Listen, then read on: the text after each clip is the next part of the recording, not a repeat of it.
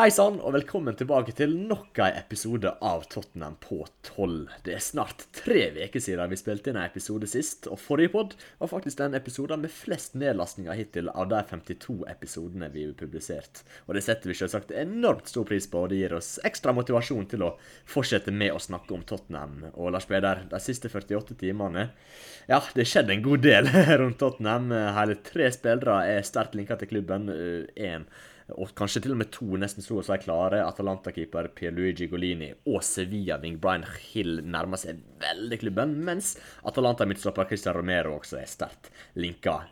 Men før vi gyver løst på de 3, så må vi hylle en mann som nå snart har vært i Tottenham i 8 år, og det ser ut som han kan være på vei til Sevilla i en byttehandel, der Tottenham får Bryan Gil. Lars Peder, Erik Lamela, snakker vi en Tottenham-kulthelt, eller? Ja, jeg synes det er litt trist at Lamela ser ut til å være ferdig i Tottenham. Kom vel i 2013 som en del av Beatles. En del av pengene som Bale genererte ble jo brukt til å hente blant annet Lamela, og kom jo til Tottenham som en litt playboy, leken driblefant, en morsom tekniker å se på. Har jo utviklet seg til å bli en skikkelig kloss ut på banen som alltid gir 100% og tar for seg så til de grader. En spiller jeg har likt egentlig bedre og bedre i hans tid i Tottenham. Du vet alltid hva du får med han på banen. Det er aldri noe mindre enn 100%.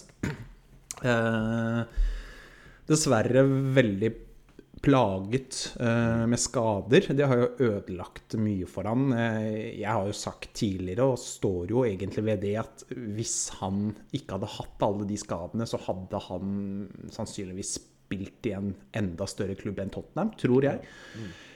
For det talentet der, altså utgangspunktet, grunnlaget er helt enormt, og dessverre så fikk jo da han ødelagt en del sesonger med mye skade, men da han var, nå sier jeg da, vi snakker jo nesten i fortid nå med Lamela på vei ut, men da han var på banen og var i ordentlig form, så var han en spiller man alltid kunne stole på. En spiller som gikk ut på banen med en voldsom forakt og en enorm vilje til å blø og jobbe for drakta. En spiller som kunne komme inn og snu matcher, ikke bare gjennom å være en veldig god fotballspiller, men også ved å sette en standard på hva som kreves. Så jeg synes det er litt trist at han drar nå, men samtidig så er det nok riktig. Han har 1 år igjen av kontrakten, og hvis det er dette som skal til for å få Bryan Gil, eller hvordan man skal si det navnet, til Tottenham, så er det vel greit nok. Ja, det er en god oppsummering, synes jeg, Lars Peder. Han er jo den siste av de Fabulous 7 som ble hentet i 2013 for å erstatte Gareth Bale, så det er ingen av de 7 som er i klubben lenger når Erik Lamela fullfører overgangen til Sevilla. Den er så å si bekreftet, så det kommer til å skje, men ja, rett og slett en hedersmann, som du skrev på Twitter tidligere i dag, Lars Peder, og så er han den typen som alle andre fans, altså de som ikke holder med Tottenham, hater. De som holder med Tottenham, de elsker Erik Lamela, i hvert fall stort sett. Det er en du har lyst til å ha med deg i krigen, du vet hva du får med han gir 100%, og så kommer det noen litt stygge taklinger og småstygge involveringer her og der, og en såledragning med ballen også, men totalt sett, og når han var på sitt beste, så var han jo en fantastisk spiller, skikkelig god i den 2015-16-sesongen, så var han første gode sesongen under Pochettino. Da var han en veldig, veldig viktig brikke, så pådrog han seg jo ganske sånn, ja, en veldig langvarig skade var det vel fra slutten av 2016 til slutten av 2017, var det nesten 1 år der, og det gjorde veldig mye dumt for Lamela, man kan si det sant, for da var han virkelig i gang med å finne seg til rette i Tottenham og prestere på et høyt nivå, og det ødela en god del av den kommende perioden, selv om han har hatt perioder etter det også, så har det vært veldig gode enkeltkamper som han har levert i, men totalt sett så er Lamela rett og slett en hedersmann. Jeg synes det var et godt ord for det, Lars Peder, men det vel kanskje fornuftig å bli kvitt Lamela nå. Han jo 29 år, kontrakten går ut om ikke alt for lenge. Det at han kan bruke han i en sånn byttehandel, det vel kanskje ikke det dummeste. Nei, det nok et greit tidspunkt å skille lag med Lamela. Det jo mange spillere i denne troppen som bør ut.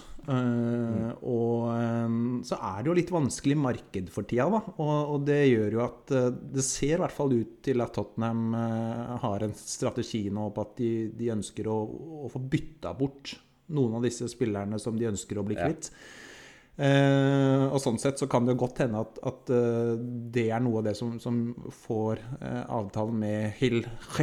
Hvordan skal vi si det, Erik? Hill eller Gill, eller skal jeg si Gill? Jeg tror det fint det Lars-spillere, men sånn på spansk så vel Brian Hill på et vis. Samme så David De Gea, den varianten. Men altså, Brian Gill, det må være innenfor, synes jeg. Jeg sier Gill, for at jeg gidder ikke å ta sats hver gang. Hver gang jeg skal si det navnet, så det får bare bli sånn. Så hvis det var det som skulle til for å få denne spanjolen da, til Tottenham, så det greit. Og så det jo, altså som sagt, jeg har jo vært veldig fan av Lamela lenge egentlig, og mer egentlig. Men det klart altså, jeg har jo også sagt at for å sette det litt på spissen da, eller sette det veldig på spissen egentlig, Tottenham kommer ikke til å vinne ligaen med Lamela I troppen. Altså hvis de skal bygge et lag nå, en tropp for fremtiden,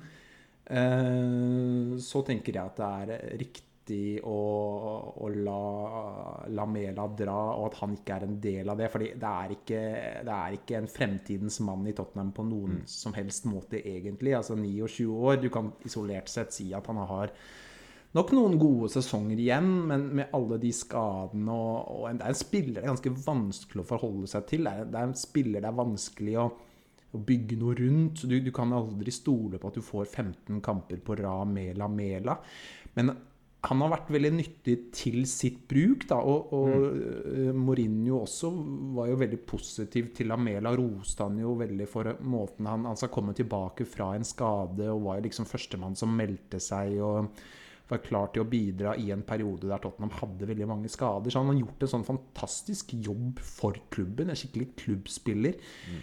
Men nå ser det ut som at det kommer til å skje mye på overgangsmarkedet I sommer, og de skal bygge en tropp nå for fremtiden, og når dette vinduet da ferdig, så synes jeg det helt fair at Lamela ikke lenger står på Tottenhams lønningsliste. Før vi beveger oss over til den nye spanske vinen som vi skal prate om, så kan vi jo prøve å peke ut et favorittøyeblikk med Lamela I spissen. Her det noe som skiller seg ut, og som du tenker på med en gang en sier navnet Erik Lamela, Lars-spiller? Det jo 2 Rabona-skåringer som dukker opp med en gang da, det må jeg jo si. Og det jo den skåringen mot Arsenal som jo skjedde ganske nylig egentlig. Den det jo veldig vanskelig å komme utenom. Så det jo fryktelig synd at det ikke ble en matchvinnerskåring, for det hadde den skåringen fortjent, så den druknet jo litt I det som skjedde videre I matchen. Han hadde jo en Rabona-skåring til også, det var vel noe Europa-liga-kamp, var det ikke det? Ja, stemmer. For en del år tilbake. Eller så har det jo liksom, du har jo også en del av disse disputtene da, liksom den der greia med Wilshere, ikke sant, på Arsenal, det et sånn ikonisk bilde, hvis man søker på Lamela og Wilshere, så får du opp det bildet hvor Lamela står og hånflirer litt, og Wilshere jo sint som et lemon, ikke sant? Så det vanskelig, men jeg skal være så kjip og kjedelig at jeg sier den skåringen mot Arsenal, for det var et kunstverk man kan henge opp på veggen også. Ja, det noe av det sjukere jeg har sett mens jeg fulgte med på Tottenham I de årene jeg var på denne planeten. Jeg synes også den 3-0-skåringen mot Manchester United i 15-16-sesongen også skiller seg ut når jeg tror det er Martin Tyler roper «Lamela!» Det gir meg gåsehud fortsatt. Tottenham hadde ikke slått United på en god stund på hjemmebane, tror jeg det var. Så bare klinket det til med en 3-0 der og så det Erik Lamela som topper det hele med en fin skåring. Det også skiller seg ut i tillegg til Rabona-mål eller spiller.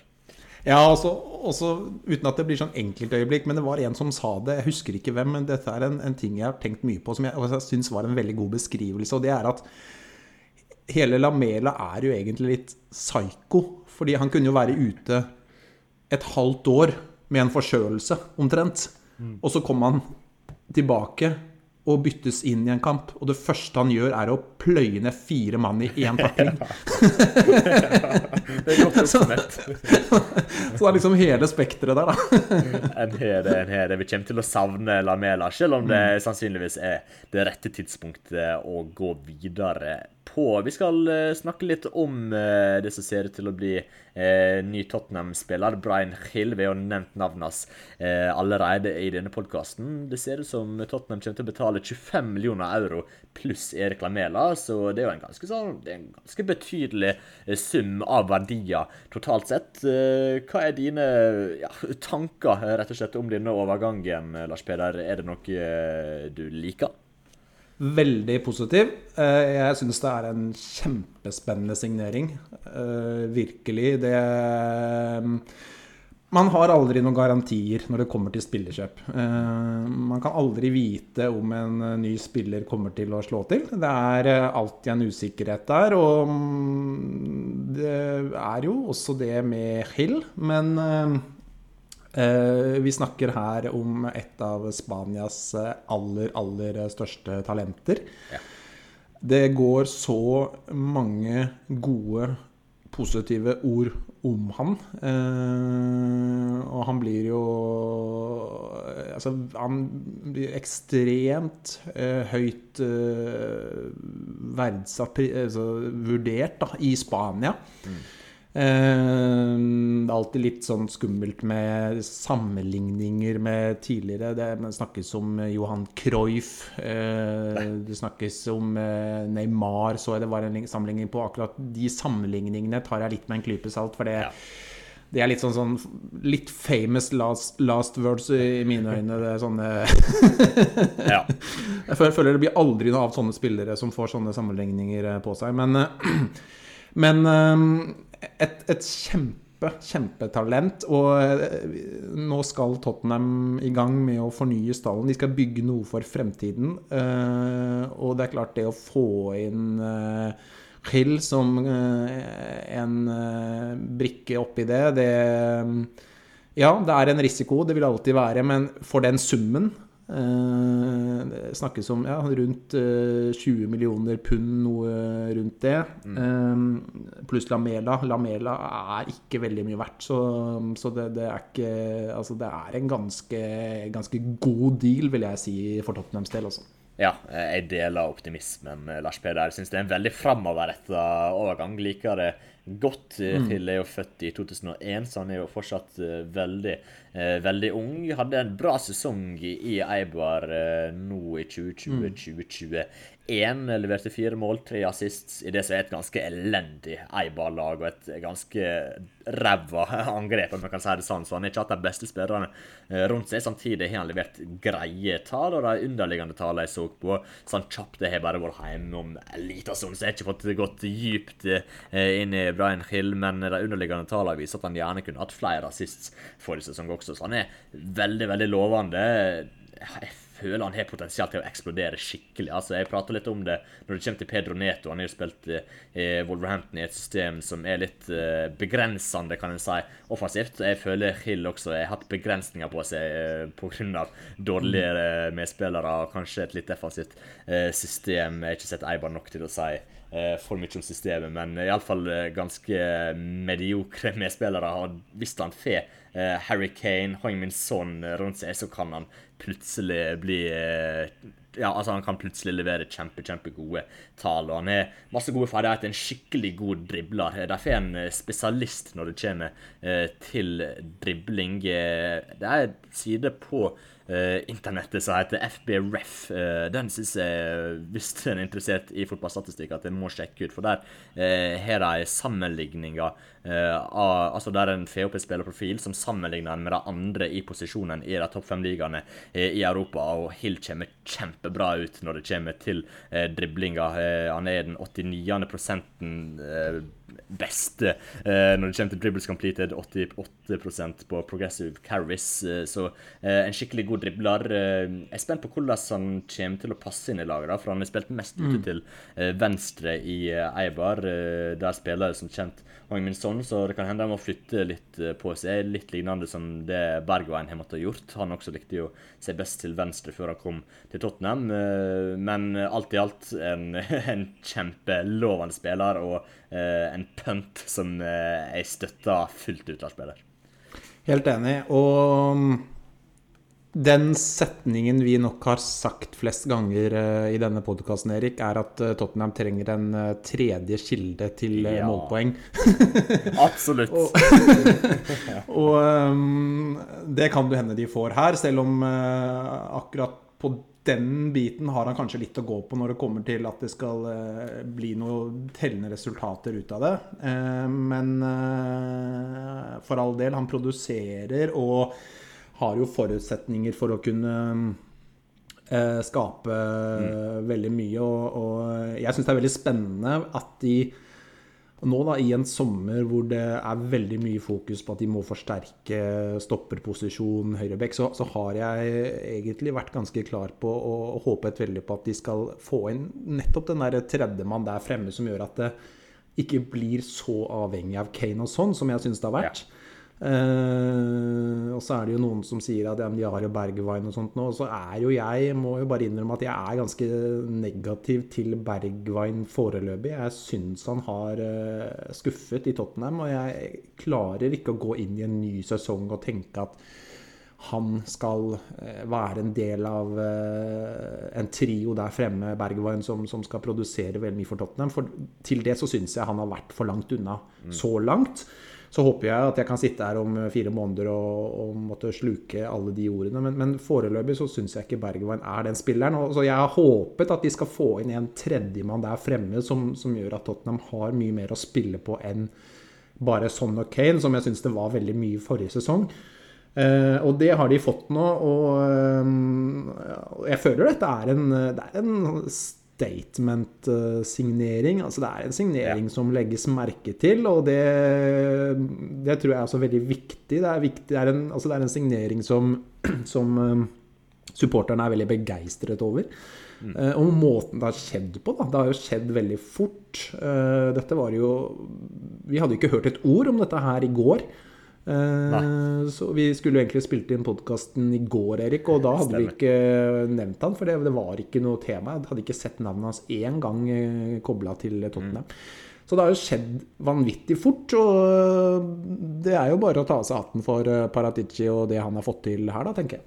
Ja, rett og slett. Så skal vi huske på at han fortsatt er utrolig ung og veldig et veldig rått talent fortsatt, så han er på ingen måte en ferdig artikkel, men likevel en utrolig spennende spiller. Så jeg er spent på å se hvordan han takler Premier League. Det er kanskje det største spørsmålstegnet jeg kan sette ved Bryan Gil. Han er ganske lite fysisk robust. Jeg tipper han ikke til å trenge litt tilpasningstid også, så jeg vet ikke hvor mye vi skal forvente av han.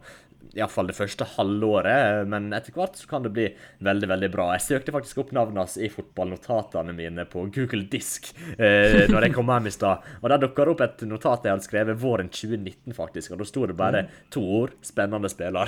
så det er lov å håpe at han kan få ut det potensialet som jeg tydeligvis sett i han en eller annen gang for over 2 år siden. Det blir utrolig spennende, og jeg tipper kanskje Bryan Gil kan fort bli annonsert denne veka, altså det ser ut som de har kommet veldig, veldig langt i forhandlingene, og at det så å si done. Så det nærmer seg noe der, og en annen så det nærmer seg noe på, det Atalanta-keeper, eller tidligere Atalanta-keeper kan vi vel snart si, Pierluigi Golini. Der ser det ut som om Tottenham skal låne han i 1 år, og så har de opsjon på kjøp til en samlet sum av 15 millioner euro, om jeg ikke tenker helt feil.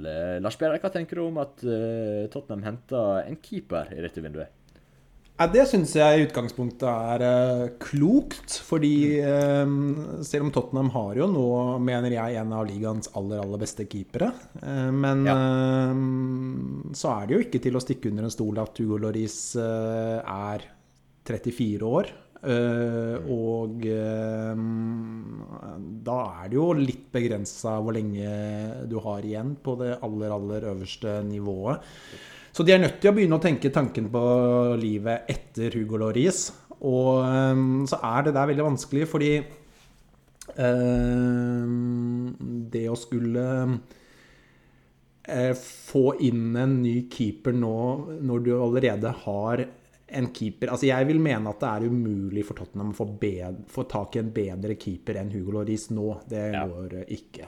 Fordi selv om det noen som negative til Lloris, så mener jeg helt oppriktig at han en av ligaens beste keepere. Og hvis Hugo Lloris blir i Tottenham, og det tror jeg har ikke fått noen signaler på at han skal gi seg nå, men hvis han blir da Lloris, så blir han garantert førstekeeper neste år også. Det jeg 100% sikker på, og det gjør jo at Golini da, som de nå ser ut til å få tak i, med all sannsynlighet vil ende opp som andre keeper. Han vil spille veldig lite i ligaen, kanskje ingenting, med mindre det blir noen skader der. Så vil han sannsynligvis spille en del cupkamper. Det kan være egentlig alt av cupkamper, kanskje Conference League, Liga Cup og FA Cup. Og så det jo ikke noe tvil her om at Tottenham vurderer da Golini som en fremtidig førstekeeper. Det står jo skrevet, synes jeg her, at det en tanke her at han kan være arvtakeren til Lloris, men så de nok ikke helt sikre heller, for det snakk om et lån på 1 år med en opsjon, og så det litt sånn, det litt rart det hele, men så det vel samtidig sånn da at de ønsker vel nå å få sett han ganske grundig 1 år på trening hver dag, og i en del kamper vil det jo bli. Og så har de da et grunnlag om 1 år på å kunne vurdere om dette mannen til å ta over for Hugo Lloris. Og jeg synes det en fornuftig måte å gjøre det på, for jeg har jo vært litt grann redd for at de nå skal la Lloris stå ut, og så plutselig gir han seg der en dag, og så må de på febrilsk jakt etter en keeper, og det kan bli hva som helst. Nå får de vurdert han 1 år, og har da et bedre grunnlag til å kunne ta en vurdering neste sommer på om dette Tottenhams nye førstekeeper de neste 7-8 årene. Ja, det som så fint med denne avtalen jo at de først får se han i aksjon, og se hvordan de gjør det på trening, se hvordan de gjør det i noen kamper før de eventuelt kjøper han. Så det en veldig, veldig god avtalestruktur, om en kan kalle det, for Golini har potensial. Ut fra det sett så han en helt grei keeper per dagsdato, men han fortsatt ung til å være keeper i alle fall, og han har noen ferdigheter som kan tilsi at han kan bli veldig, veldig god, smidig, bra rekkevidde, men så kan han gjøre en god del feil også, så han har potensial til å bli veldig, veldig bra, men hvis han ikke gjør det, så tror ikke jeg at det kommer til å påvirke klubben noe særlig økonomisk, så det egentlig en risiko som ikke spesielt stor, og en risiko, ja, den lille risikoen som igjen, som verdt å ta. Nå ikke keeper mitt fagfelt, men utifra det jeg sett av han, så ser han helt grei ut, kommer ganske middels ut når jeg kikker på stats, så det en god avtale, rett og slett. Det egentlig det som det gode med denne overgangen her, at de har fått på plass en såpass fordelaktig struktur på avtalen for Golini. Per dags dato ikke en fantastisk keeper, men avtalen skikkelig bra. Ja, og så det avtale med veldig liten risiko og veldig lave kostnader for Tottenham, og en veldig stor oppside. Altså Tottenham betaler vel nå 2 millioner for å låne han i ett år. Det ingenting, det jo sykt å si. 20 millioner kroner, ingenting. Men og så har de da altså de står helt fritt neste sommer til å gjøre det de vil. Og så det jo, da får de vurdert han, og så det jo sånn at jeg vil jo påstå utifra det jeg har forstått da, at Golini en bedre keeper enn Joe Hart, og sånn sett så styrker de jo, altså Joe Hart sto jo en del i fjor. Lloris kommer ikke til å stå 70 kamper i løpet av en sesong, så det styrker jo fort Tottenham litt også i køppene da. De får jo faktisk inn en bedre andre keeper, så jeg synes dette en helt grei avtale av Tottenham med veldig lite risiko, lave kostnader og en potensiell stor oppside. Ja, absolutt. Jeg tror ikke det så mye mer vi kan si om Golini før han kommer til klubben, og vi får sett han litt i aksjon. For keepere, det noe annet å bedømme det enn utespillere. Jeg ikke spesielt god på å bedømme keepere sånn rent teknisk og sant, men det I hvert fall en keeper med potensial til å kunne bli veldig, veldig bra. Så ser vi hva neste sesong bringer for italieneren. Men vi skal snakke litt om nok en Atalanta-spiller, denne gangen en midtstopper som linket sterkt til Tottenham, nemlig Christian Romero. Det sies at Tottenham må ut med en del penger for å sikre seg han, men der forhandlinger, og hvis ting går veien, så kan fort han også bli Tottenham-spiller. Hva tenker du om Christian Romero til Spurs, Lars-spiller? Nei, du skal få lov til å si mer om han som spiller, for jeg vet at du kjenner bedre til han enn det jeg gjør, men altså vi har jo snakket mye om at den stopperposisjonen ekstremt viktig nå, og Romero jo, sånn jeg har forstått, en ganske allsidig stopper, som kan spille både på høyre stoppeplass og venstre stoppeplass. Han kan spille med 2 bak og 3 bak, og jo sånn sett en fleksibel, allsidig stopper som det lett for Nuno å få plass til, uavhengig av hvor man velger å spille med 4 bak eller 3 bak. Så har jeg jo fått et veldig godt inntrykk. Jeg har prøvd å lese meg litt opp han, og fått et veldig godt inntrykk av han. Så jeg har jo, og min så utifra det jeg har lest da, så dette en veldig god fotballspiller, men som jeg tror han blant de bedre stopperne Tottenham har vært linket til i sommer. Men du kan få lov til å gi en litt mer detaljert beskrivelse av han som fotballspiller, for det tror jeg du kjenner bedre enn meg da. Jeg har sett litt av Atalanta nå siste sesongene, og jeg må si at jeg mektig imponert over Christian Romero. Jeg har vel egentlig glemt å nevne han egentlig i samtalene om nye midtstopper til Tottenham, fordi jeg kanskje trodde at en større klubb kom til å snappe han opp. Han jo litt sånn innom Juventus her og der. Det sånne rare eierskapsgreier nede i Italia som jeg ikke skjønner meg helt på, men han jo i hvert fall vært litt innom Juventus på et vis. Men hvis jeg skal si litt om Romero som spiller da, så han en skikkelig duellmann, om jeg kan kalle han det. Ekstremt aggressiv og energisk i stilen, fysisk sterk, veldig vanskelig å bli kvitt når han først har fått tak på deg som angrepsspiller, og jeg synes han kjempegod. Han ung, han 23 år, veldig lovende, kanskje en av verdens beste midtstoppere under 24 år. Han en enorm trussel på dødballer fremover i banen, også hadde 2 mål og 2 assists i Serie A forrige sesong, som veldig bra for en midtstopper. 1,85 høy, men vinner 68% av dueller i lufta, og han involvert i mange av dem også. Det utrolig imponerende. Jeg har skrytt av Jules Condés styrke i lufta tidligere.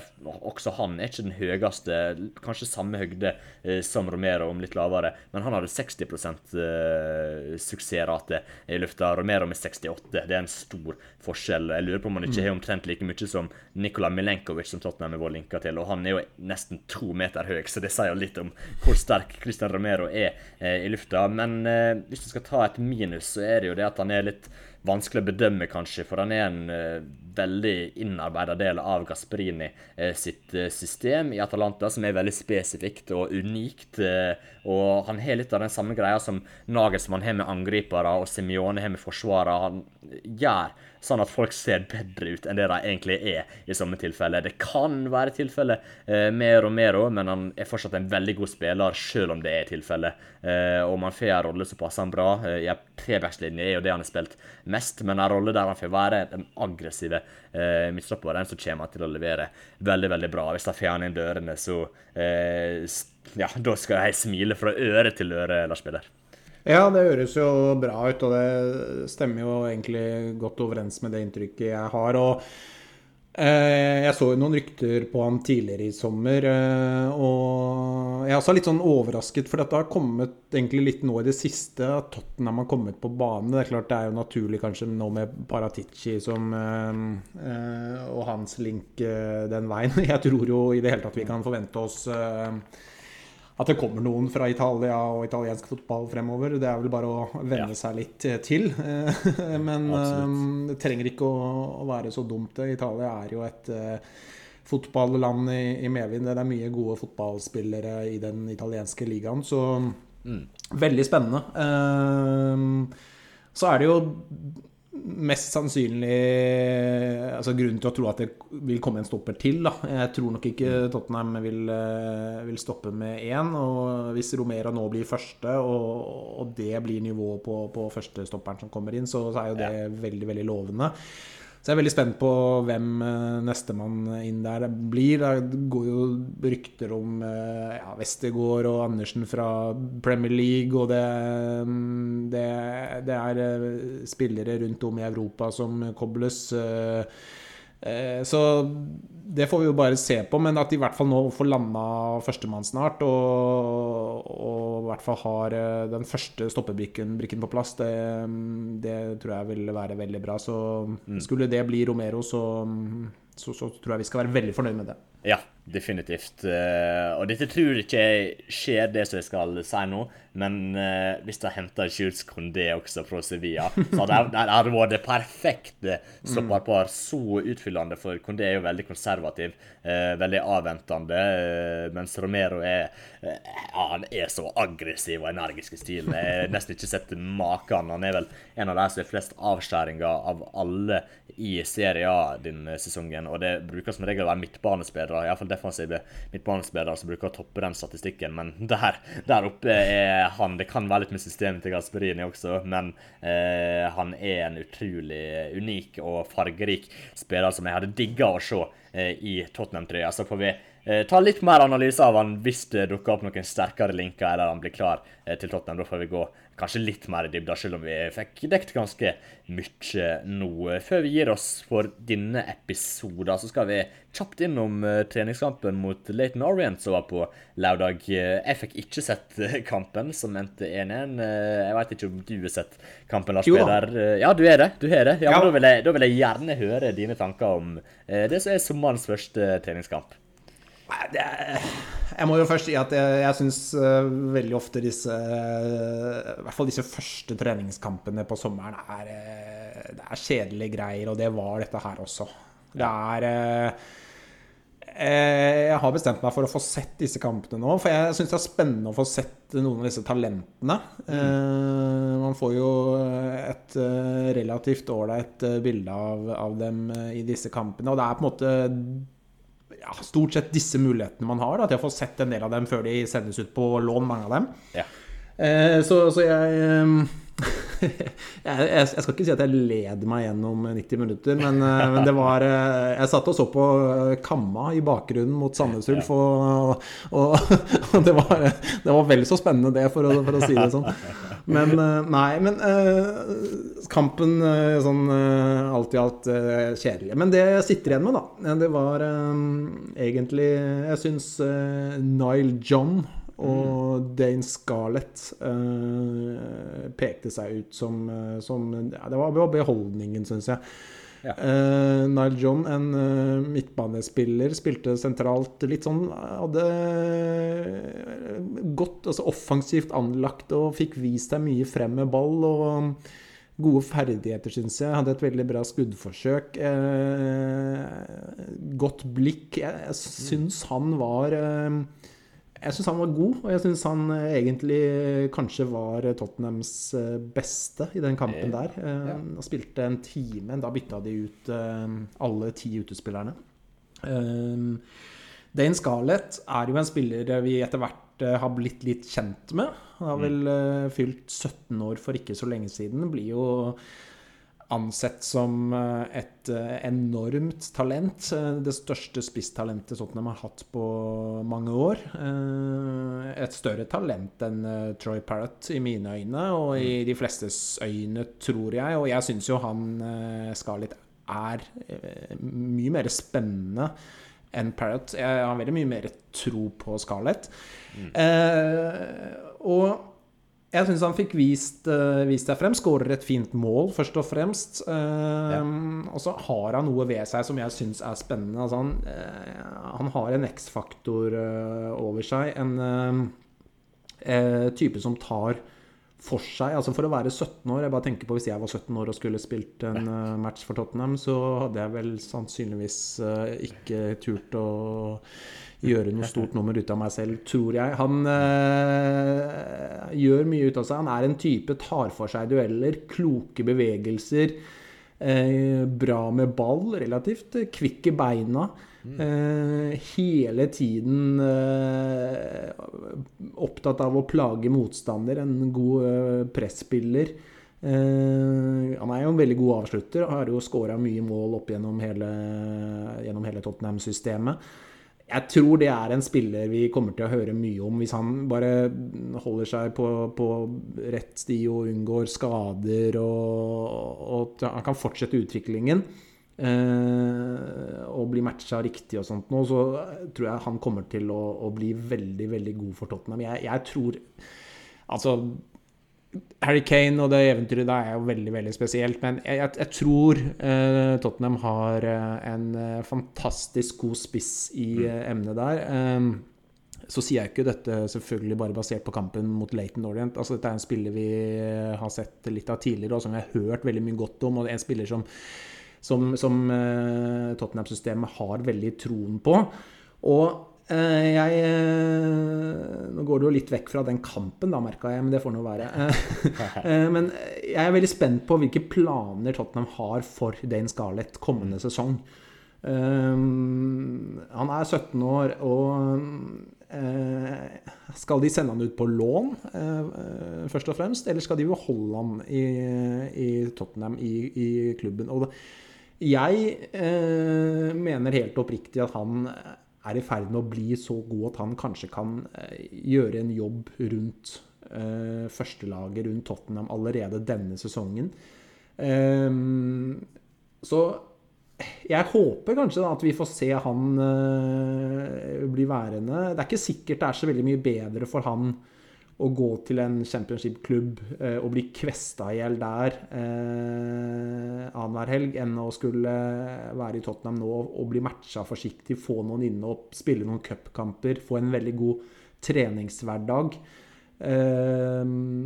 Så jeg skal være villig til å spå at Dane Scarlett kommer til å skåre sitt første Premier League-mål allerede kommende sesong. Det er ikke helt utenkelig. Altså. Han er spennende. Han kommer til å bli god.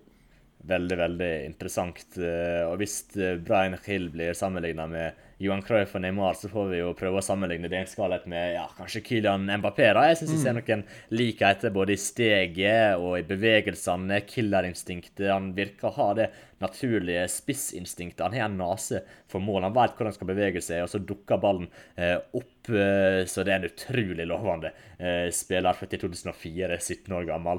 Og så er det jo gøy at de to du trekte frem, de er født i 2003 og 2004 henholdsvis. Så det er jo fremtiden til Tottenham dette her. Nile John også blir veldig interessant å følge med på videre. Er det noen andre ting du tar med deg, Lars Peder? Du spilte vel i en 4-2-3-1-formasjon, hvis jeg las papiret rett. Dele Alli var med, Lucas Moura, en vakker assist. Du kan jo få ta dine betraktninger fra kampen som jeg ikke så, men som du så. Ja, jeg litt skuffet over de etablerte spillerne i den matchen der, det må jeg si. Jeg synes altså, Lucas Moura kommer godkjent fra det, har en fin assist, og han synes jeg egentlig spiller ok. Men jeg veldig skuffet over Dele Alli, Steven Bergwijn, først og fremst. Jeg mener jo at de har veldig mye å bevise, og jeg ser ikke noe grunn til at de skal være ganske langt unna å være Tottenhams beste i en kamp som det der. Jeg mener det synes jeg veldig, veldig rart og veldig skuffende.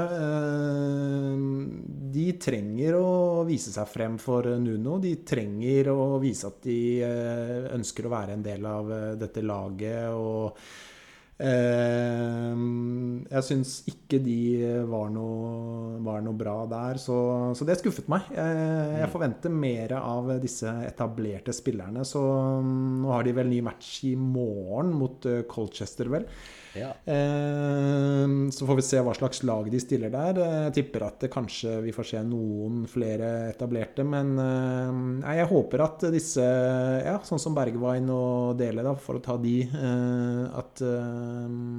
at de viser seg mer frem, for det trenger de, og det trenger Tottenham. Altså hvis de skal ha noe fremtid, så må de melde seg på etter hvert, for det blir tøff kamp om plassene denne sesongen. Ja, absolutt. Spillerne må vise seg frem. Skal de få betydelig rolle å spille kommende sesong, så skal det sies det første treningskamp for sommeren. Jeg tror Dele Alli har trent ganske mye og ganske hardt i et par veker nå, så det kan hende han litt tungebein på grunn av det. Det er ikke en unnskyldning, selvsagt, men likevel, det kan jo kanskje være litt av forklaring. Men Lars Peder, jeg ser vi prater i godt over 40 minutter allerede, og vi skal jo spille inn en episode til i kveld. Vi rekker ikke å ta det i denne episoden, men vi skal diskutere litt om hva slags spillere vi mener at Tottenham bør selge i løpet av sommeren. Så jeg tror vi får runde av for denne gang. Denne episoden kommer ut nå sent tirsdag kveld. Det blir ganske sent. Ja, du har lyst til å si noe helt til slutt, Lars Peder? Ja, jeg bare tenker, ja, det kan være greit å runde nå, for vi skal, som du sier, spille en episode om hvem som bør selges, og det kan bli ganske langt, tror jeg, så det er greit å komme i gang med den, kanskje. Absolutt. Nei, vi får si takk for nå. Takk for at dere lytter på helt til nå. Det setter vi stor pris på, kjære lyttere. Så prates vi igjen. Jeg tror neste episode kommer ut på fredag, så da lyttes vi igjen. Ha det bra. Ha det bra.